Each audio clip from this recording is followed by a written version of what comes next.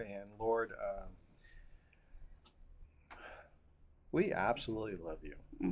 And we are so thankful for the identity you've poured into us, the reconciliation that you've offered us.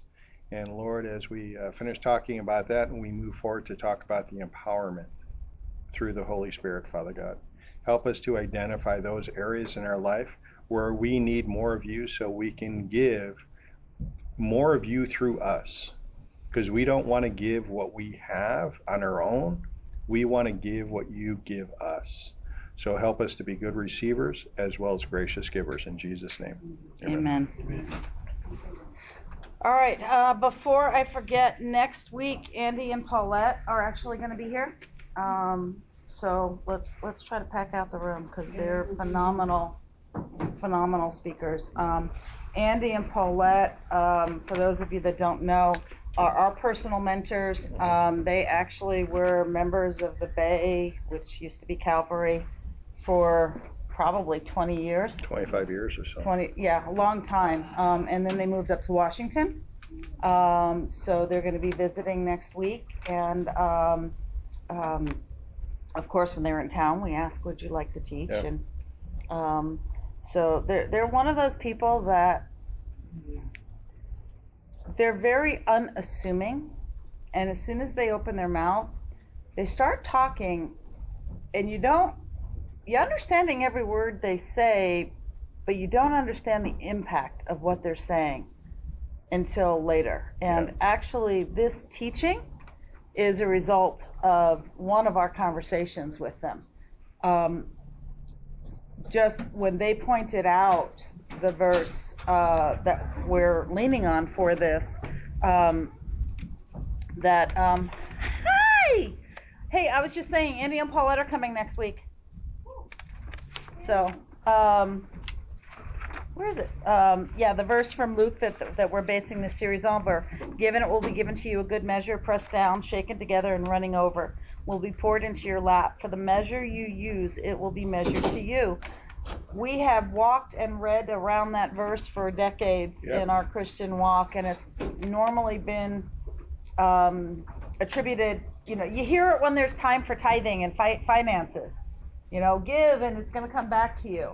But if you look in the context of where it is within the scripture, it's actually in the context of relational principles. So in that, that's kind of what got us started, really studying that verse and then going and saying, all right, Lord, how do we give well?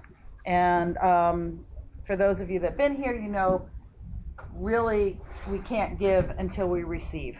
And that the gift of receiving well is actually, to being able to receive well is the greatest gift. Exactly. And we kind of closed last week talking about reconciliation. But while we were getting to the point of, and I like what Gene and Ron, who's not here, another Ron who's not here. Well, no, Ron who is not here. The Ron who is not here. There's like 3 or 4 Rons in this class, all right? So the Ron who is not here shared, he says, so if I give a teaspoon of grace, that's all I can expect to have in return, correct? I said, yeah, that's about it. You give a teaspoon of grace, don't expect any more back than a teaspoon. Because that's what, it's a scary promise.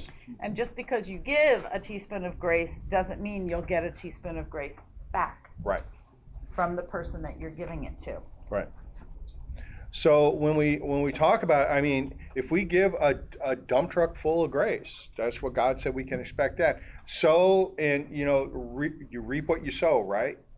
And when we talk about reconciliation, what does Christ warn us about forgiveness? He gives us a very stark warning. If we don't forgive, we will not be forgiven. Bingo. That's harsh. That's really harsh. Especially when we confuse the concept of what forgiveness actually is. Forgiveness isn't, will you forgive me? Sure. For what? Oh, Okay, he said he forgave me. So we're good. Forgiveness isn't a lip action. Forgiveness is a heart action. And the process of forgiveness includes identification of what it is that needs to be forgiven. And then a process of repentance, the process of not holding judgment, continuing to not hold judgment for the offense. Forgiveness is not a feeling.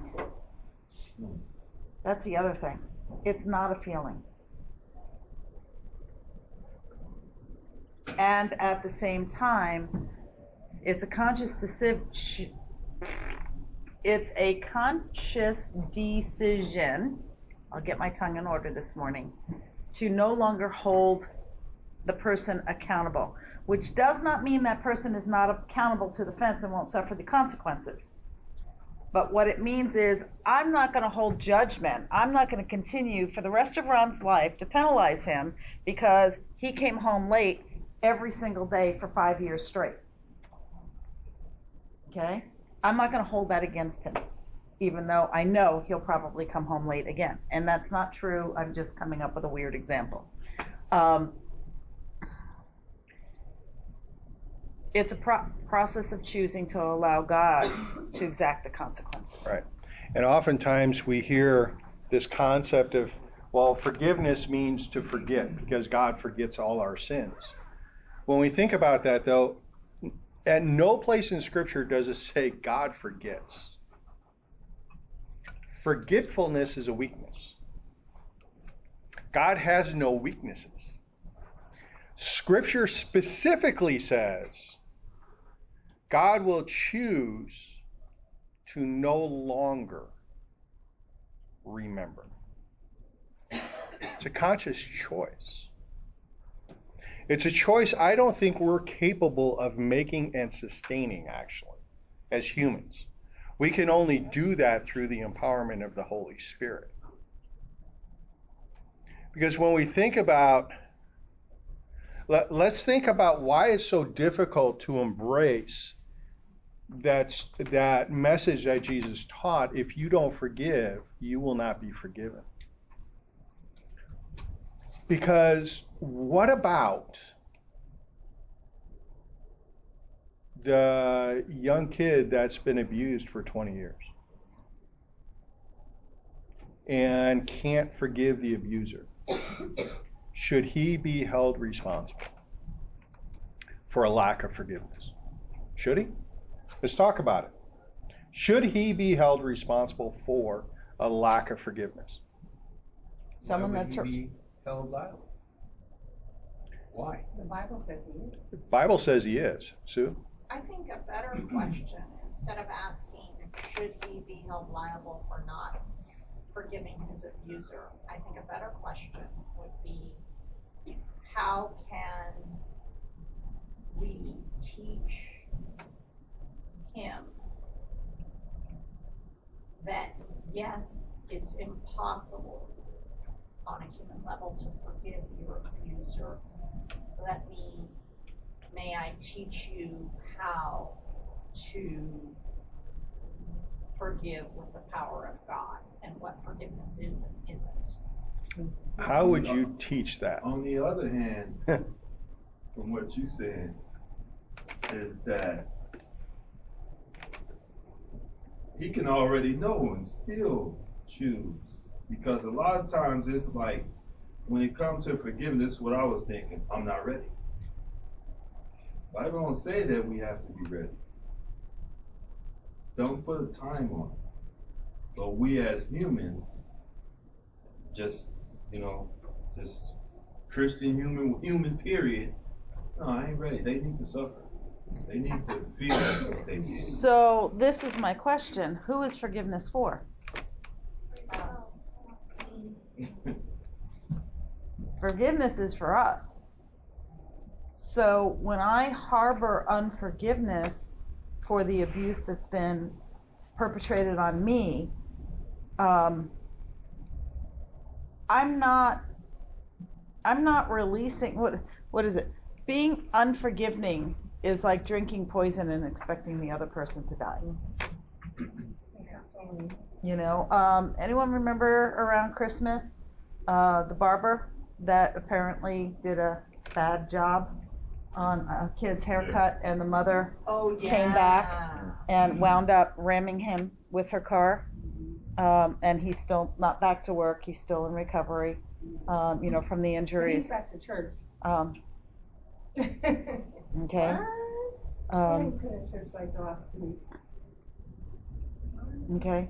But when that came out, he sent out prayers for her and the boys, even when they were still on the run, I guess, in hiding, whatever you want to call it. Okay. And he's asking for justice. He's not saying, I forgive them, just let them go and let there be no penalty. Okay. So there's still justice there. But he chose not to be angry. He chose not to.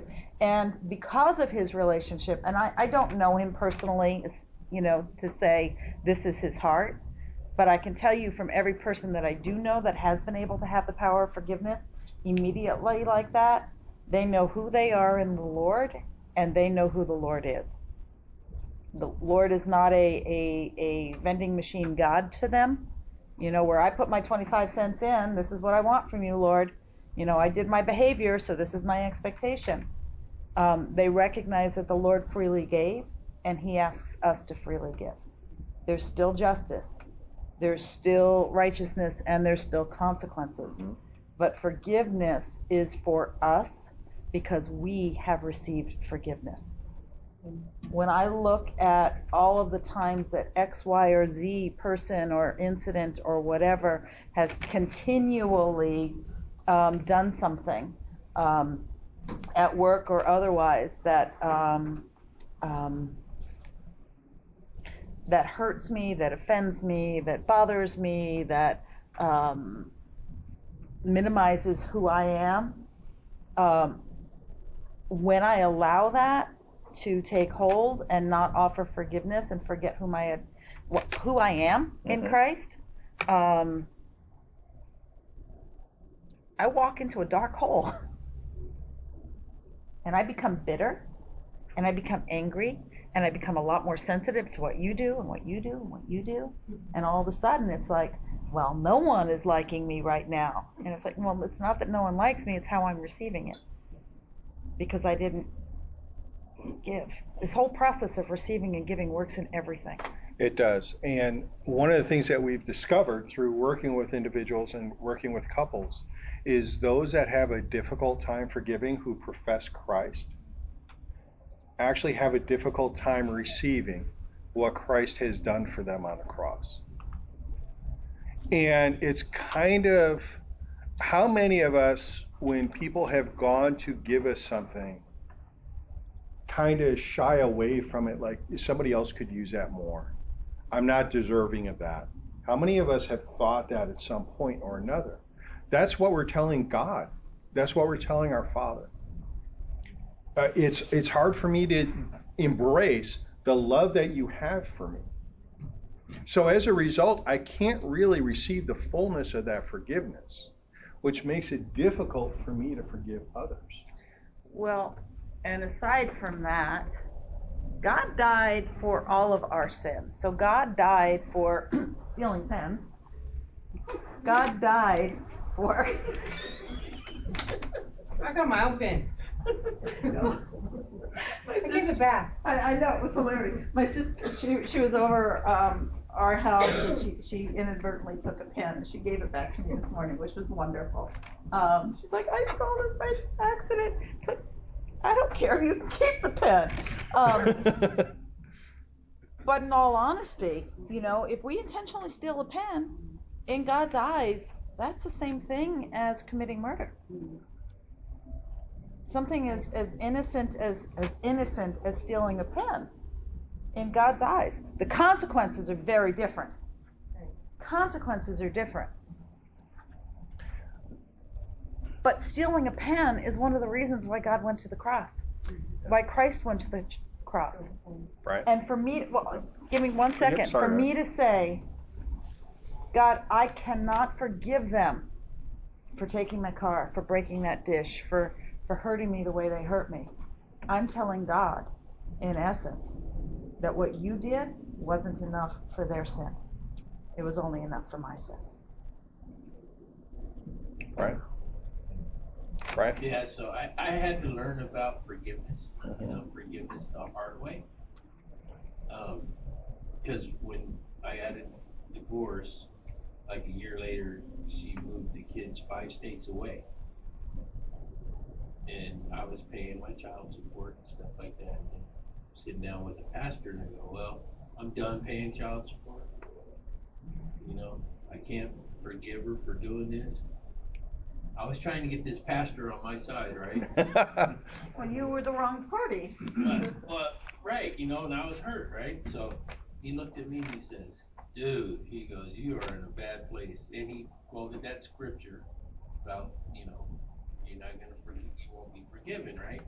And so he goes, you know what you need to do from this day forward? He goes, you need to pray for forgiveness for her, but you also need to pray for her salvation and pray that your relationship gets reconciled because she's still the mother of your children. And there's always going to have to be communications through that, right? And this was over 30 years ago, but I mean, this is like, okay, so I started in that prayer every day. I just started in that prayer, praying for her, praying for my forgiveness, praying for all of this stuff, right? And then I think it was a couple years later, because we go see the kids every year and have them come out to us. We went out there and spent a week in her house with her husband and and with the kids. But it was that Wow. that power of prayer, reconciliation happened. That was one of the hardest lessons I had to learn. And in that moment, I see prayer not as trying to convince God to do this, which is often what we see prayer as. The whole purpose of that prayer was to change your heart. Yeah. That's what the purpose of prayer is, to change our heart, to change our inclinations toward God and toward one another. Which is depending on the content of our prayer. Exactly. Lord, I can't take him anymore. You have to do something to fix him, change them. I can't. Right? How many times are our prayers like that? Fix them, Lord. Here's my 25 cents. I'm coming to you with my petition. Make it happen. Because it's a magic God. No. All right? The God that we serve and the model that he gave us is to humble ourselves. If we're praying for somebody else and we're praying for healing and stuff like that, that's one thing. But if we're praying to God about a broken relationship, if our prayers don't start with these words, Jesus, help me to see them the way you see them,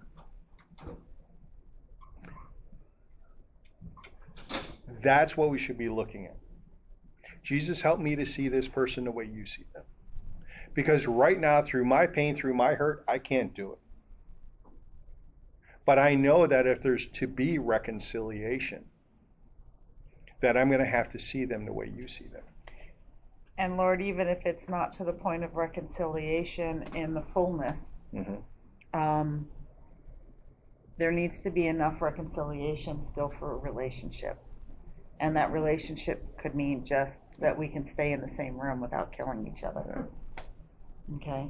To get to the point where you're both in different relationships and you can be civil to one another and respectful to one another and to come together to some type of agreement, even if you're not in full agreement on how the kids should be raised or whatever, speaks to the power of the Holy Spirit to be able to do that, because that's in essence what it takes. Yeah. So we're going to close this short discussion on forgiveness with 2 other points. One, forgiveness does not automatically mean reconciliation. Actually, it's just one thought. What did Jesus say on the cross before he died? What were his words? Forgive them, for they know not what to do, right? Can we They all know not accept what they that do. Jesus' death on the cross was all sin is forgiven, past, present, future, It's right? finished. It's finished. That's what he said, it's finished. That's what he meant by that. So why doesn't everybody go to heaven?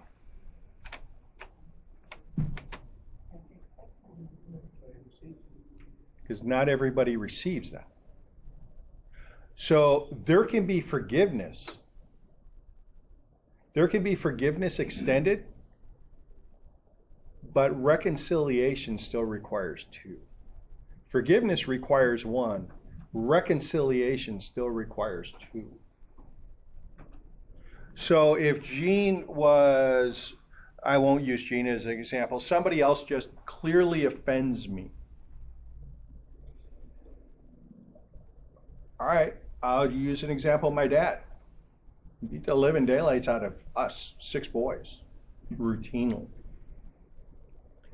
I extended forgiveness to my dad, but not to him. I extended it, God, Lord, I forgive him. It doesn't mean I have to be in a relationship with him. I don't have to, because in order to reconcile, there has to be two playing in that party. There has to be a willingness on both parts to have proper boundaries, healthy conduct toward one another. If I was in a situation where I'm just pounding on Jean can forgive me, but she doesn't have to stay there. No, Scripture doesn't say that. And Jesus never modeled that. So the other thing about forgiveness is oftentimes we excuse behavior without forgiving it. We use the words, I forgive you. We use the words, I forgive you. Or we just dismiss it. You know what? I know Jean didn't intend to do that, so I'm just excusing it. You know, that's just the way she was raised. I'm excusing behavior. Well, if behavior could be excused, there would have been no need for the cross. Bad behavior has to be forgiven. It can't be excused away. It can't be thought away. It can't be dismissed away. There has to be a forgiveness that takes place. We've done teachings on forgiveness in the past, but I just want to add one other thing. Sure. In a close relationship or in any relationship, it's generally a good rule of thumb.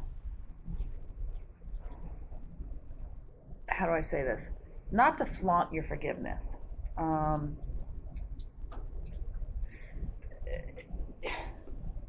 trying to think. I forgive you for being an inconsiderate slob for never putting your dishes in the sink. Is not a good way to present it. Okay? I'm just, it's like, I'm the bigger person here, and I forgive you for this continual offense of being an inconsiderate slob. Okay? Now, we may have had, and we don't, Ron is actually really good, all right? Again, I'm just kind of coming up with off-the-cuff examples. But there's a lot of households where things like putting dishes in the sink or loading the dishwasher or making the bed or picking your socks up from the floor, whatever it is, these small issues are really big irritants, all right? And they are things that cause a lot of stress in relationship. And friction. And friction, yeah. And when you are choosing, because your other person may not be in this class, the other person may not be a believer. It could be someone at work, all right, or someone, your neighbor that, their garbage can is always overflowing, and their garbage is throwing into your neighborhood, or blowing. Why can't I talk today? Blowing into your neighborhood. You don't want to go up and say, well, I forgive you for being a slob. I forgive you for, it's you got to deal with your own heart. Yeah. And the forgiveness first starts for choosing to forgive between you and the Lord. I choose to forgive this person. Right. And then there's wisdom in how to approach the other individual. Exactly. It all starts with forgiveness. So I want to share with you a sequence of events as we move into discussing about what the Holy Spirit gives to us. Because we talked, the Father gives us identity, the Son gives us reconciliation. So what does the Holy Spirit give us? We all know Simon Peter, right? The great apostle, stick, foot, mouth disease, all that stuff, right? All right. In John 1:42, Jesus encountered Simon for the very first time. Andrew introduced Simon Peter to Jesus. And Jesus said, your name will no longer be Simon, it will be Cephas, which means Peter, which means rock. So as soon as Peter encountered God, he was given a brand new identity. His name was changed. And then in Matthew 10:23, Christ said that if anyone should publicly deny him, then Jesus would publicly deny that person before the Father. Read that again. Christ said that if anyone should publicly, and here's what Christ said, if anyone should publicly deny me, I will publicly deny them before the Father. Now that's one of those verses we read over and over and over again. Let's let the truth of that sink in for a moment. You going to read that? I am going to read that. All right. It's Matthew 10:23. Yep. And why are we bringing this up? One, because who did he say that, and what are we discussing? Forgiveness and identity.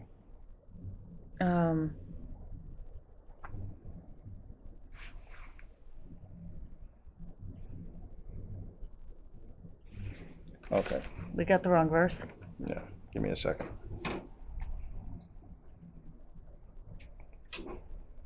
Which version are you reading?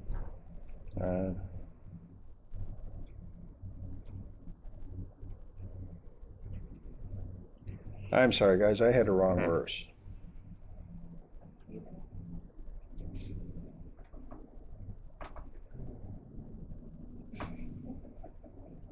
It's Matthew, 32. Matthew 10:33. But if you publicly deny that you know me, I will also deny you before my heavenly Father. Okay, so let's think about that. Here he called Peter the rock. And then he makes this statement to everybody. And then what does Peter do? Denies Christ 3 times. In public. In public. In public.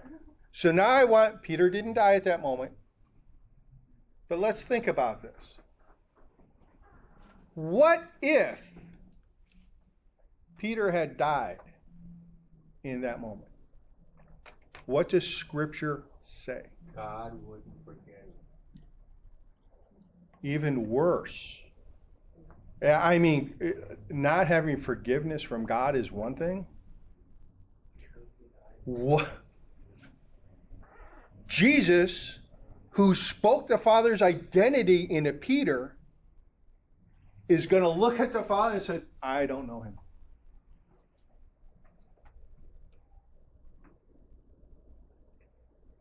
I have a hard time with that because you're saying if Peter died, he would not go to heaven. I didn't say that. Whoever acknowledges me before others, I will also acknowledge before my Father in heaven. But whoever disowns me before others, I will disown before my Father in heaven. So what does disown mean? What do you think? What do you, let's, Jesus says, come to me as little children. How would an 8-year-old think that through? Because as adults, we want to think the best of everything.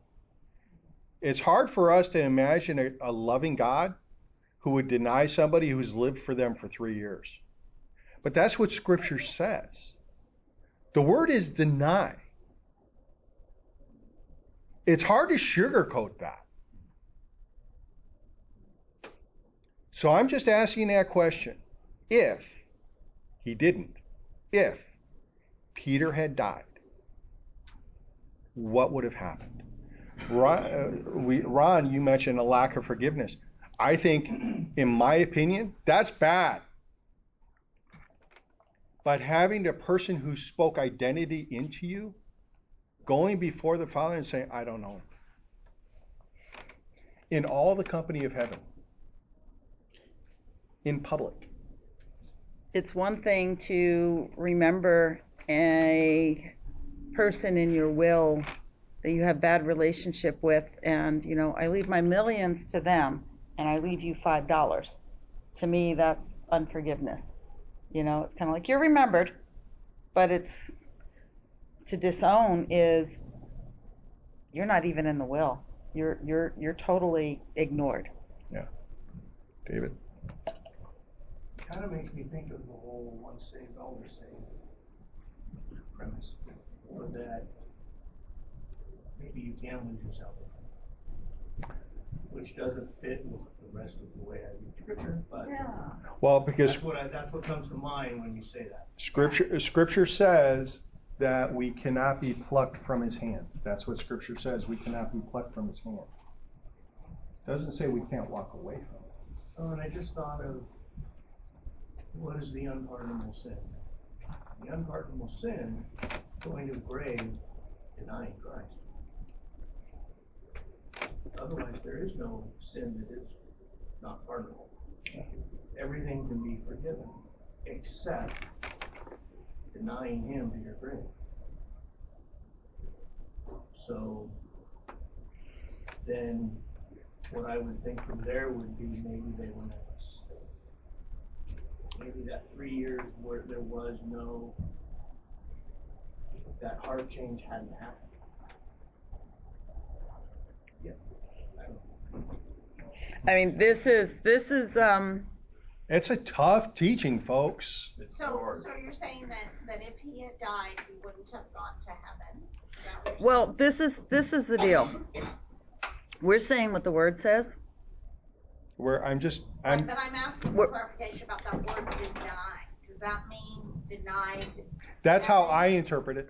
Denied heaven? That's how I interpret that. Okay. Because the Father stands as the Son stands as mediator. The Son Okay, stands as and mediator. we've all heard of the imagery of we're in a court of law, and it's like, hey, Dad, I'm that when we stand before God the Father, when we've accepted Christ, we wear a Jesus mask, and that's who God the Father sees. Right. Christ. Well, if Jesus is saying, I don't know you. Keep in mind, and stay there. Keep in mind, and this is Jesus. God is seeing Jesus. What if Jesus steps aside? Who is God now seeing? Sin. Someone Bingo. has sin.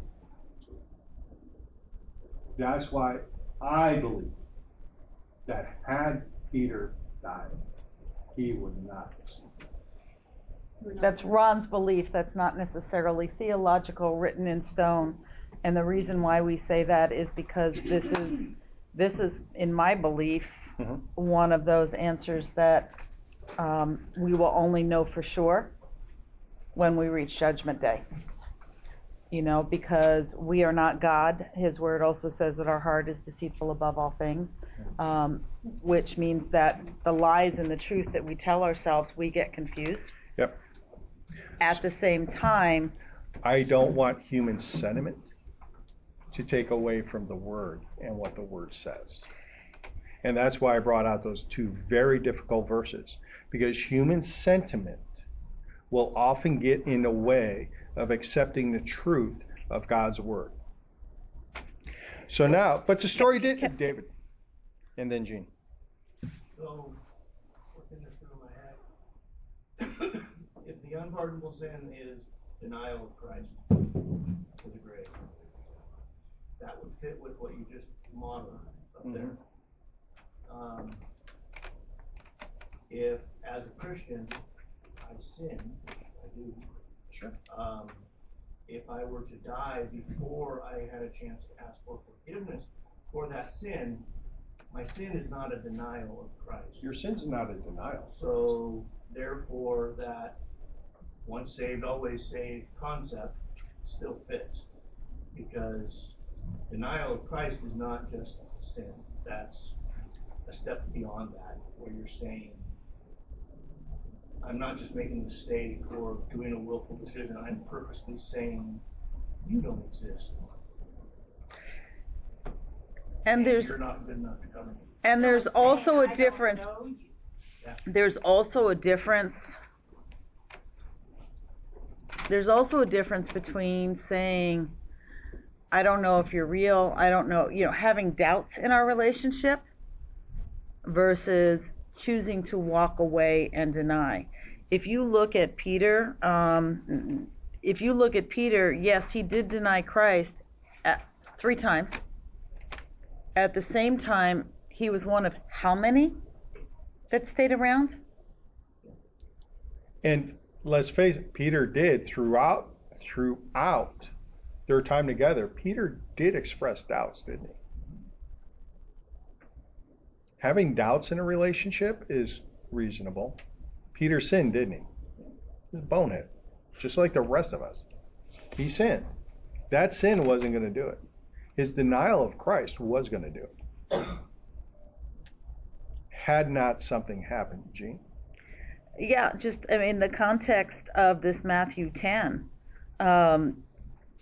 basically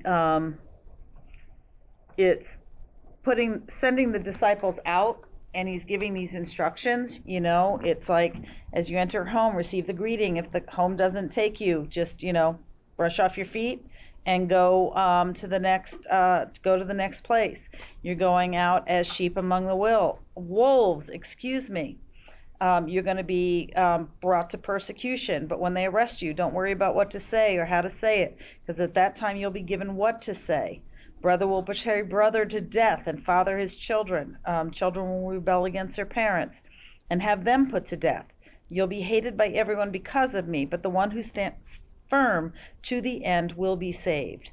When you are persecuted in one place, flee to another. Truly I tell you, you will not finish going through the towns of Israel before the Son of Man comes. Okay, then that's the beginning of it. It says a student is not above the teacher, nor servant above the master. It's enough for students to be like teachers and servants like their masters. If the head of the household has been called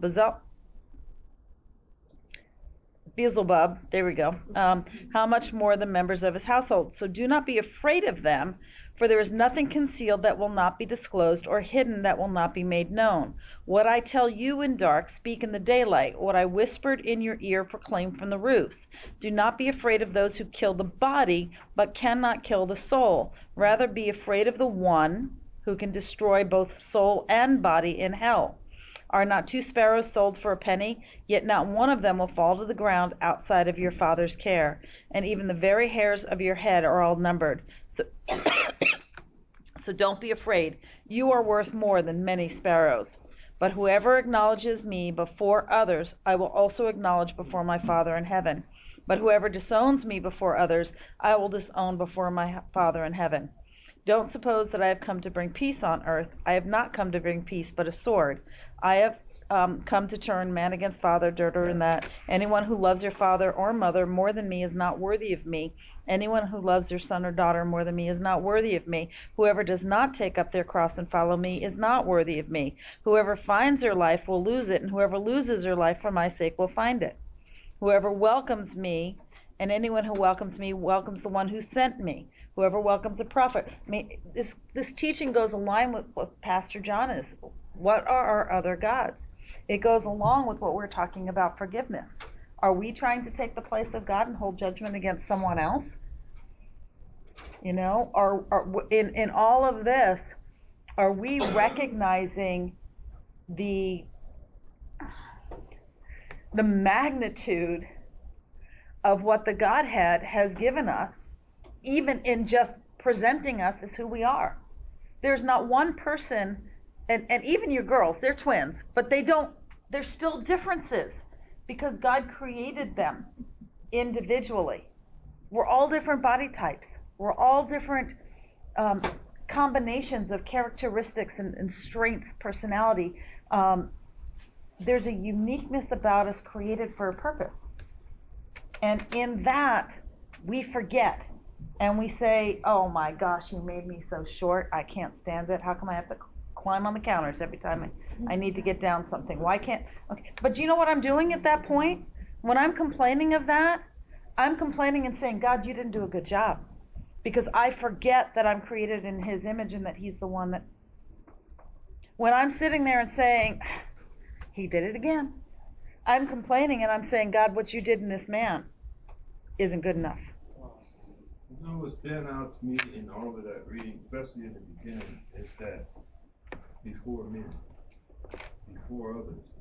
And what I get from that is that we, because of our thoughts and feelings, man, can be discouraged of someone relating with God. Because it didn't say if Johnny in the room by himself and deny. If I'm going to be a witness for God and deny Him, and I don't believe it's just through lip service. I believe it's more with lifestyle, and sustaining and standing ready. But it's somehow it's like before men, before others. It's a good point. And let me say one thing then back there. Again, what I said about Peter, that is my belief based on what I see Scripture saying. Which he has not done an in-depth theological study on whether or not Peter would have been saved, because the bottom line is he is. He is. Because there is the rest of the story that I hope we get to today. In the back. Hi, I actually have a scripture. Okay. And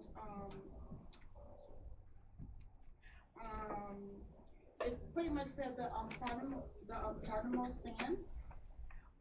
I know that he was talking about that. The unpardonable sin is you have mentioned. I'm sorry, I don't know your name, but the unpardonable sin is when you blaspheme against the Holy Spirit. Mm-hmm.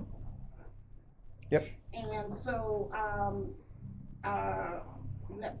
let me go ahead and find it because I lost it.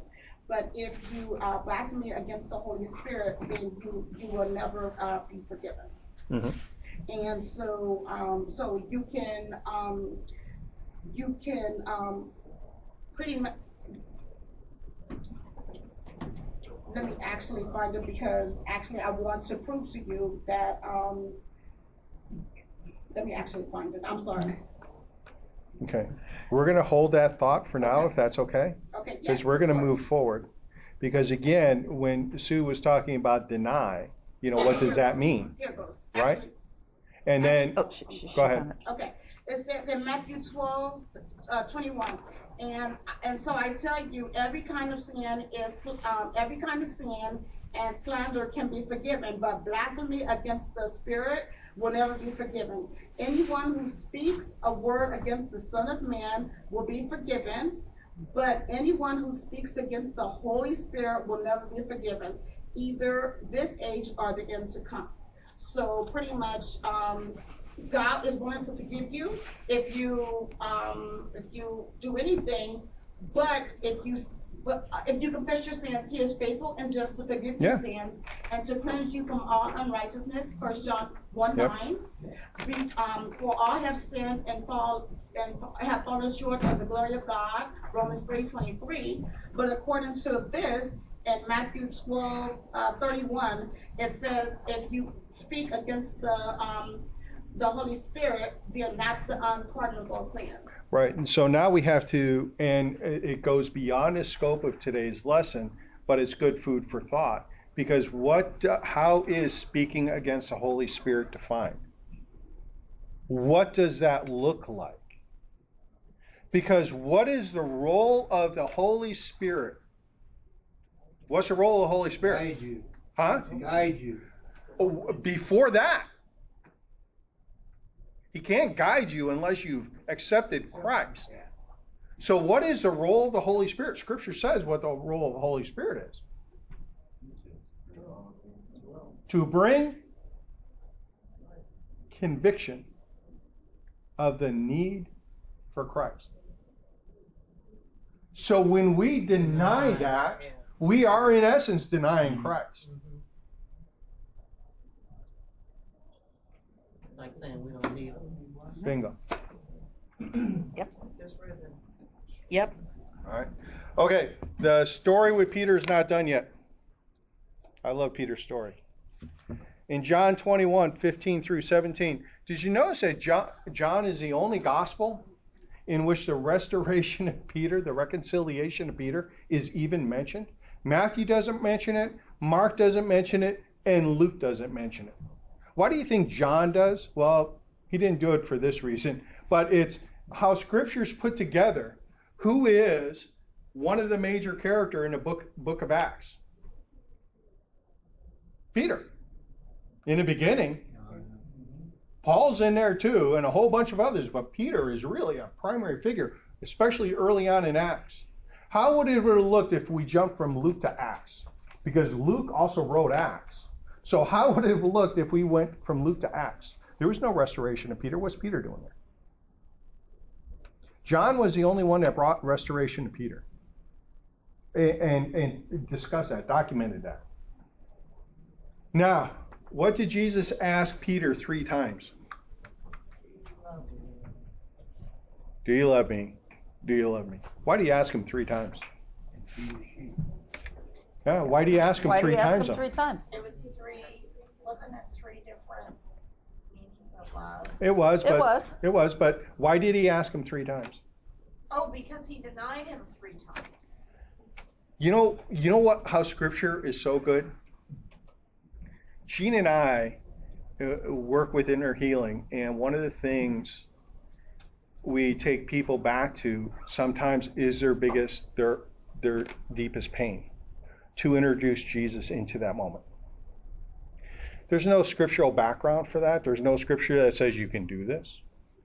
But that's what we've learned to do. That's how the Holy Spirit has guided us.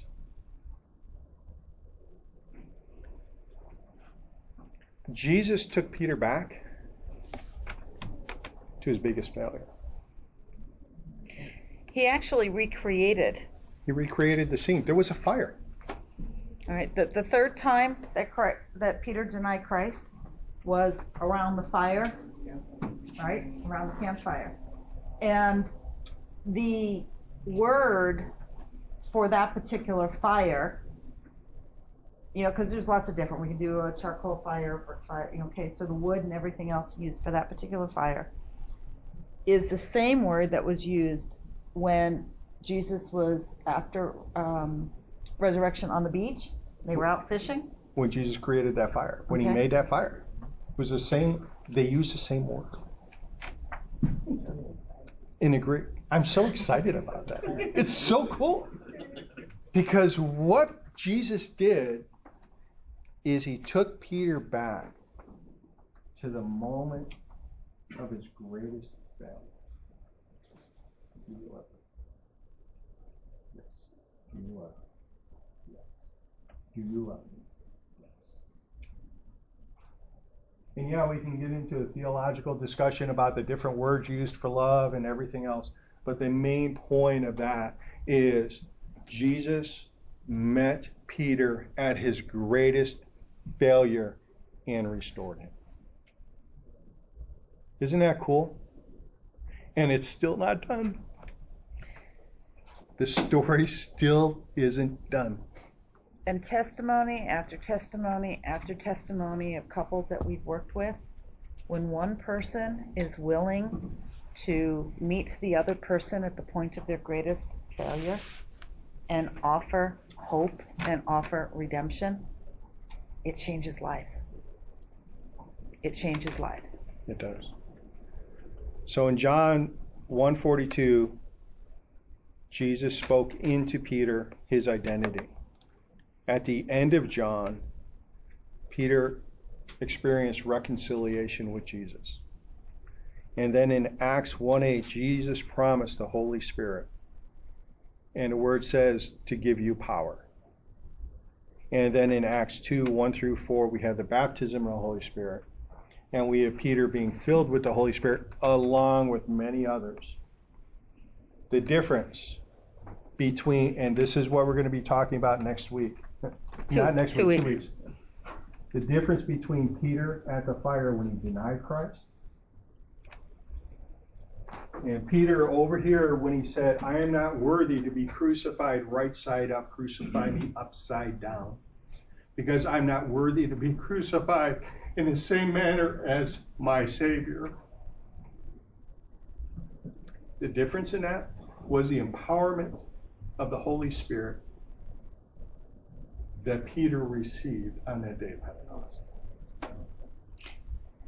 The same Holy Spirit that every single person in this room has access to. The same Holy Spirit that gives us the ability to stand silent in the midst of persecution or to speak out in the name of justice. We have access to that Spirit, and we've been given power through that Spirit. And what we've been given is an empowerment to love, like God loved. And to receive. And to receive. And to give. Because we can't preach the gospel without that. You know, I've given you all the power to preach the gospel to the nations. We so often misinterpret that. We've been empowered through that baptism of the Holy Spirit, through the Holy Spirit, to love like only God can love, because that's what's going to change nations. I can flap my gums from here to the rest of my life, and it ain't going to do anything. I still remember Jean asked me, after I told her I loved her for the 15th time in a single day, who are you trying to convince? You or me? It's the empowerment of the Holy Spirit that actually allows us to live out that love. And that's what we'll be talking about in a couple weeks. I was hoping we get there today, but the story of Peter was just too good to pass up. Comments? Questions? Snide remarks? We love you guys. Go enjoy the game. You want to pray us out, babe? Lord, we thank you, Father. I know that there's not one thing said or unsaid, Lord, that doesn't go beyond your knowledge. Lord, there's a lot that was discussed today that can bring up questions, can bring up different things. But Lord, let each of us search not just our own hearts, but also your word for a deeper meaning on how your word applies. Lord, we know that, as the writer says, there's not enough room to contain all of your knowledge. But Lord, help us to just build on the knowledge that you've given us, not as information that we can stack on a shelf or throw at someone else to prove where they're in error, but instead, Lord, let us start with ourselves. Let us use your word as the beginning place and the ending place for the deep transformation of our heart. Yes, Lord. So that we can serve you and serve others as you so desire. In Jesus' name. Amen. Love you guys. Good night.